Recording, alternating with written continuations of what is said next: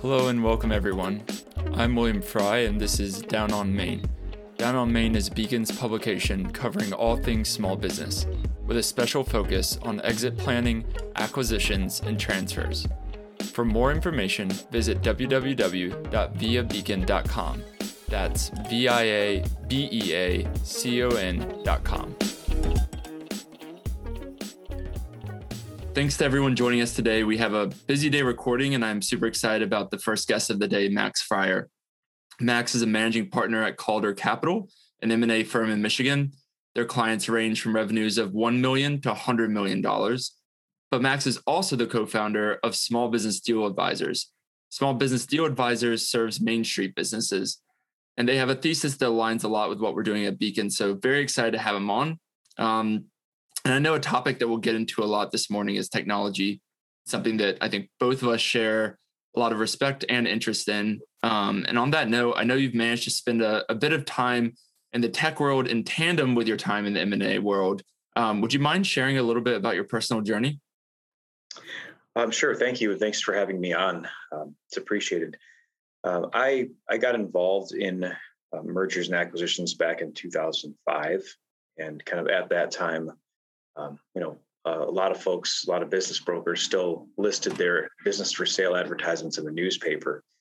It was interesting because when I worked at my first firm, some of the initial chatter, and I was hired specifically for marketing, was, how come the newspaper ads aren't getting our phones to ring anymore? And so I wasn't necessarily tasked with doing anything about that. Sure. But I did start to look online and see what kind of some of the options were.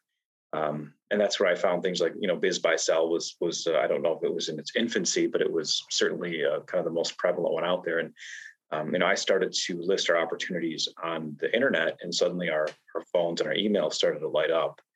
I guess I would say in tandem with that, I became really interested in SEO about 2005, 2006. And, I don't know how much you would know about the way SEO worked at that point, but it was extremely easy to manipulate Google's algorithm Right. to get your website top ranked. And so I don't know why, but maybe rule breaking is in my personality profile. And so I was very intrigued with the ability to, learn how to just, use HTML tags, title tags, meta descriptions to, completely alter what showed up in Google. And I wasn't trying to do anything nefarious. It was just, if I could get our opportunities and our website high, I would do that. And I guess where that also led is I co-founded a web marketing and web development agency in 2010. And I still continue to own minority share of that business. And they have really helped us, with our marketing online. So I guess that's the long answer. And the short answer is Sure. Web marketing, web development, software, automation has kind of always fascinated me. That's great. And when you kind of think of the trajectory that you experience before in the 90s, it was completely offline newspaper ads. Then it became more internet advertising. Obviously, one piece of pushback that we hear from sellers every now and then is that, a 10% commission for Main Street business seems kind of steep because the legwork, if you will, may not be what it once was. How do you respond to that? Do you agree with that? Or are there other ways that brokers can create and capture value and sellers just aren't appreciating that today? I mean, largely, I think that's going to come down to the individual broker or the firm that you are working with. There certainly are, I guess, introducers, for lack of a better word, are fairly prevalent in our industry. And what I mean by that is it's kind of a business broker who will take a listing. They won't do a lot of discovery. They won't do a lot of talking with the prospect. They'll just give them an engagement contract or a listing agreement. They sign it. They collect some financials. They screenshot their website. They go to their Rolodex. They put an ad on BizBuySell that's poorly written and doesn't even have a photo, and they kind of hope their phone rings. And then if the phone does ring and they make a buyer introduction, they kind of, the MO is kind of, hey, let me know if it works out. I'll be expecting my check, right? I guess I would say in that instance, I don't think a 10% commission is justified. Now, I think, in terms of, how we try to operate, it's, doing evaluation up front so the client knows what to expect. And I think setting expectations is the name of this game. I mean, if you are going to sell your business and you have no idea what to expect in terms of valuation or deal structure or timeline or how the broker is going to go about finding buyers, I think you might be in for some hard times. So we do that up front at our small business deal advisors service. And then in terms of marketing, I believe a fiduciary responsibility to a seller is to show them the market. And how can you show them the market if you're kind of flipping through your Rolodex or putting one ad on Biz Buy Sell? Without trying to sound too promotional, we are using all of the MLS sites. We have a large database of 70,000 buyers and professional advisors, and we make an effort to go out to the entire network to try to bring as many buyers as possible. I guess I would say the other element to that is the consultative approach.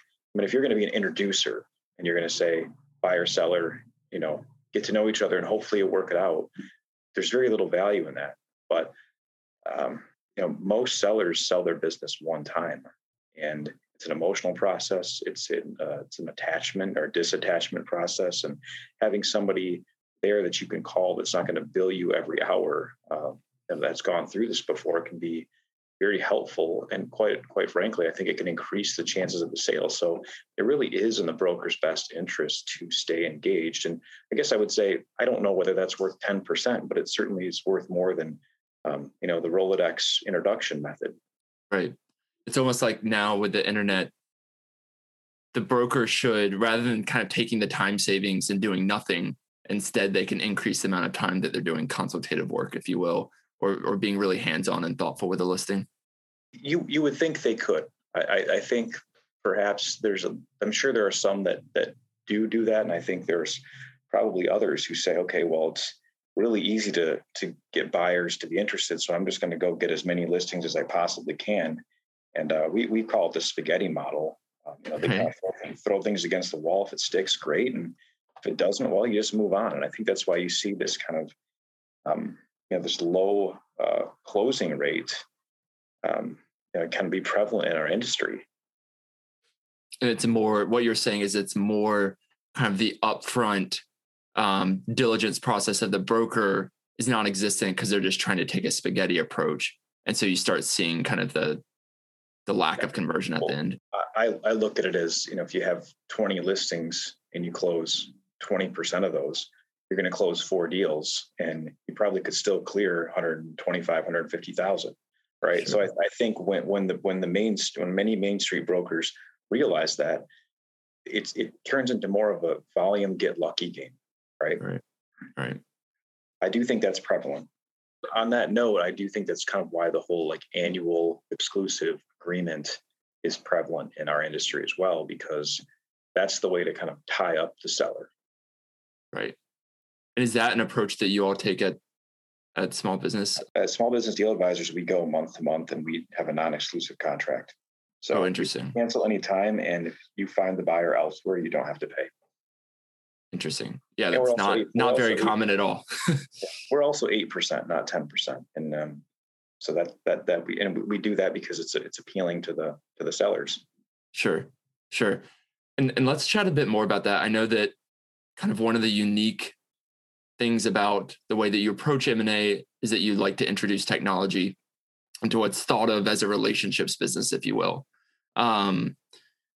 I guess starting on kind of like a macro level, when you think about industries like insurance brokering or real estate brokering or business brokering, kind of what are the buckets of activities where technology is really useful? Is it on the marketing side? I imagine it's more than just a CRM. Yeah. Well, certainly, I think the marketing side is where folks more naturally understand, how technology is beneficial. For us, it's mostly been through the years in administrative automation. So, consider that, for every listing, you have to have an NDA signed by a buyer. For every listing, I guess you don't have to, but you should be asking all the buyers basic qualifying questions. I mean, asking buyers a couple of 3, 4, 5 questions up front can really eliminate a lot of headache down the road, or at least kind of qualify and disqualify kind of the ones that are serious and capable, right? And so we have automated, all of our NDAs are signed online. If the buyers don't sign the NDA or don't answer the questions, they get a number of automatic reminder emails from our CRM. And this kind of allows us to have one person that works part-time be the sole checkpoint for all NDAs and buyers coming into our ecosystem. And I think there's a couple advantages to that. One, you kind of have that central control point there. And I think two, you don't bog down your advisors with emailing out NDAs, wondering whether they got the NDA back, forgetting to follow up. Then once they get the NDA, do they even file it correctly? And I worked at other firms before I started my own where, NDAs couldn't be produced sometimes. And I don't think it was anything, again, nefarious on the advisor side. It was just, they had too many things going on. And so when you bog people down with administrative things, they burn out quickly. So we've used a lot of tech and automation to take care of those inefficient kind of front of the project items. And then, of course, with marketing too, obviously email marketing, web MLS listings. I mean, those are things that have been around for decades now. We certainly use all of those. Right.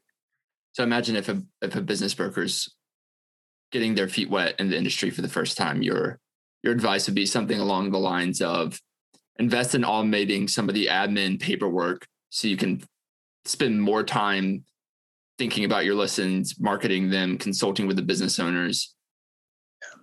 Well, we have one gentleman that we brought onto our small business deal advisors, and he's been our top closer for the past couple of years. And he used to work at another Main Street broker where there was nothing automated. Everything was manual. And he would say, I would end each of my days with 25 to 40 emails about NDAs that I just didn't have time to get back to. So, and I think that's kind of the life of the Main Street broker. And I think it's interesting because a lot of buyers that I talk to and have talked to for years say they're bewildered that they don't get responses from brokers. And I think that it's because they're bogged down. Even if you look at a lot of brokers' listings on Biz Buy Sell, many of them will say, I might not get back to you for 2 or 3 days. Well, why do you think, right? Right. Yeah. In fact, I was speaking with a lady yesterday who's trying to buy a CPA firm, and she reached out to a few business brokers in New Hampshire, and all of them responded that she should only hear back from them if there's an interested seller, which doesn't sound like the best user experience for, one half of the transaction. And I feel badly because, buyers read some of the, M&A for dummies. They read some of the advice out there, and it says, call brokers, take brokers to coffee. But quite frankly, I don't think they're interested. Right. Brokers are overwhelmed by buyer inquiries on specific projects. They generally and absolutely don't have time for a generic discussion. Right. Interesting. And I guess one other area that I was kind of curious to hear about, when you're thinking from the kind of broker's point of view, I know earlier we spoke about the 10% commission. More broadly, where do you think the industry is headed? I guess one kind of thing that I've noticed is that it doesn't sound like most brokers value their time very highly, because to your point, if they close 4 or 5 transactions in a year, that's a good living. And so kind of pitching them on a technology approach where that's not the case, I guess it's not the standard sales pitch, if you will, to get them bought into technology. So I'm kind of curious how you see that playing out in the future. Okay, so I don't know this, for fact, just kind of from observation, maybe some hearsay, but I think that on the Main Street in particular, it tends to be dominated by a lot of the franchise business brokerages. And I do think that they care about tech innovation. I mean, they must, right? Because they want to stay relevant. But I think that to this point, it's extended to, making sure that they have, they give all their kind of new franchisees a website where they can put their listings. I think they probably, maybe help with email hosting. But I think that's kind of where it ends. I mean, I think it's more kind of like you get a listing page, you get to use the brand, which can convey some authority. And I think you get like a dated SIM template and evaluation model to use, but you don't get any type of administrative or marketing automation. I don't believe you get any assistance in terms of back office. I think those are things you have to hire on your own. And I can tell you one thing: it's very difficult in this business, and it took me. We're into our 8th year now, and I would say we only took on kind of more significant permanent infrastructure in terms of staff in probably year 5 or 6. So it takes a while, to get to a point where when you're only as good as your last deal, sometimes you don't know where the next dollar is coming from, and it's really tough to hire somebody on salary when you're not sure where that's coming from, right? And I can talk a little bit more about how we were able to do that if you want, but yeah, that'd be great. I'm curious about that journey. Well, I think this is the golden goose of this industry right now, or about the way we set it up. The month to month, and I'm definitely giving away a bit of a secret here, but the month to month engagement, it's easy to, I guess, sell a seller on engaging with you with that model, because they know they are not trapped for a year. And I think many of them understand that, if they sign an annual agreement with someone, they're probably not going to get a year's worth of consistent service, right? They're probably going to get a couple months of energy, and then they're going to have a hard time getting their phone calls and emails answered because their broker has moved on. So they know if we're going month to month, then, if we don't work for them, we have a high chance of being fired. And we tell them in trade, well, you're going to pay us a small monthly fee. And it has this wonderful binding effect of, the advisor knows they're getting a little bit. So they know their client's serious when they're paying. And also that, paying for anything makes you pay attention to it. And something that I don't know how often you discuss it with folks you interview, but sometimes clients paying attention to the process is a problem, right? Sure. So, buyers have information requests, buyers want to do site visits, buyers want to have conference calls. And, when you kind of have no skin in the game, maybe you do that next week, right? Or maybe you're on vacation, or maybe you're too busy, or maybe your books aren't done. So you'll get to that when you get to it, right? And as these business owners generally don't want to spend a bunch of time with their financials. So that month to month and that monthly fee that we charge, and we credit it towards the commission. So they're not paying more, but that has an absolutely magical effect. Interesting. And I guess it also has kind of the effect of that. I know, most sellers try to sell it themselves for a month or two, potentially, whether that's, shopping it to employees or family members. Yep. Yeah. I don't think many sellers go to the broker right away. Right. And this is very flexible. Yeah, exactly. So, and I think once, we don't have that small business deal advisors, we don't have that exclusivity, because I think they see once they come on board that, maybe the buyer they were struggling with for 6 months to get them to be responsive really isn't a buyer. Right. Right.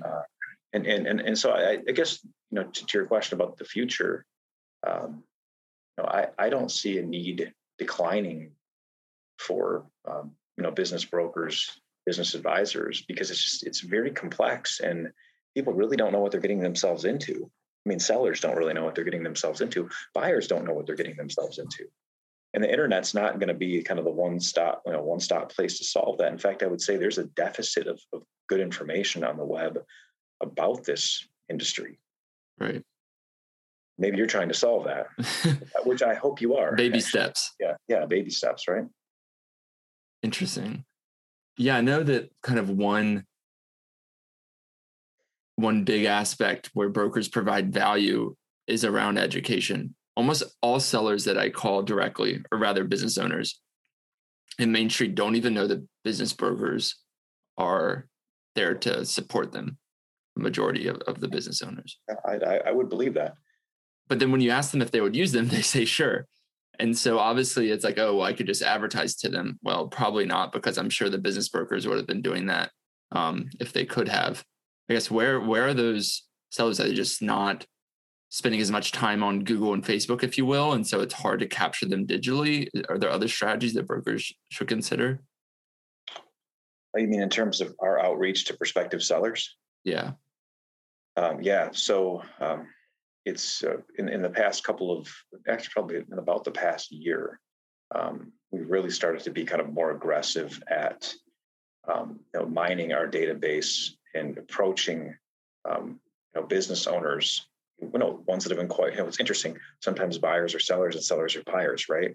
So we've kind of gone back around to some of our buyers that we've been collecting for 8 years, that strategic buyers that own companies, and we've kind of targeted them on the sell side. And I don't mean we're doing anything shady. We're basically just saying, hey, if you've ever thought about your own transition, we're happy to start that process of talking to you about it, because we know it's a long-term education, and it's not something that most business owners just wake up one morning and say, oh, it's time to sell, right? I mean, they have to start understanding about valuation and timeline and types of buyers, deal structure, and financing with those buyers and their transition period, and all what their employees are going to think, what their spouse is going to think. I mean, there's so many different things to, what they're going to do with the money, right? There's so many things to think about. So that's been quite effective, actually. So again, to a tech point, keeping everybody organized in a CRM and consistently remarketing to them has been helpful for us. We have also been doing a lot of cold marketing and outreach to business owners. Continue to invest in content for our site so that we come up high in Google for business brokers, M&A firms in our area, businesses for sale. That those are ways that we have continued to nurture our lead flow here from kind of a marketing outreach basis, and obviously building referrals and things like that too. That's something that we try to do. Although I would argue that we're probably poor at that versus our outbound marketing methods. It comes from my background as a telemarketing salesperson, and that was my first job out of college. So everything that we've built here has been kind of around that desperate salesperson trying to sell something to someone they don't know. Right. Well, it seems like you've done a pretty good job.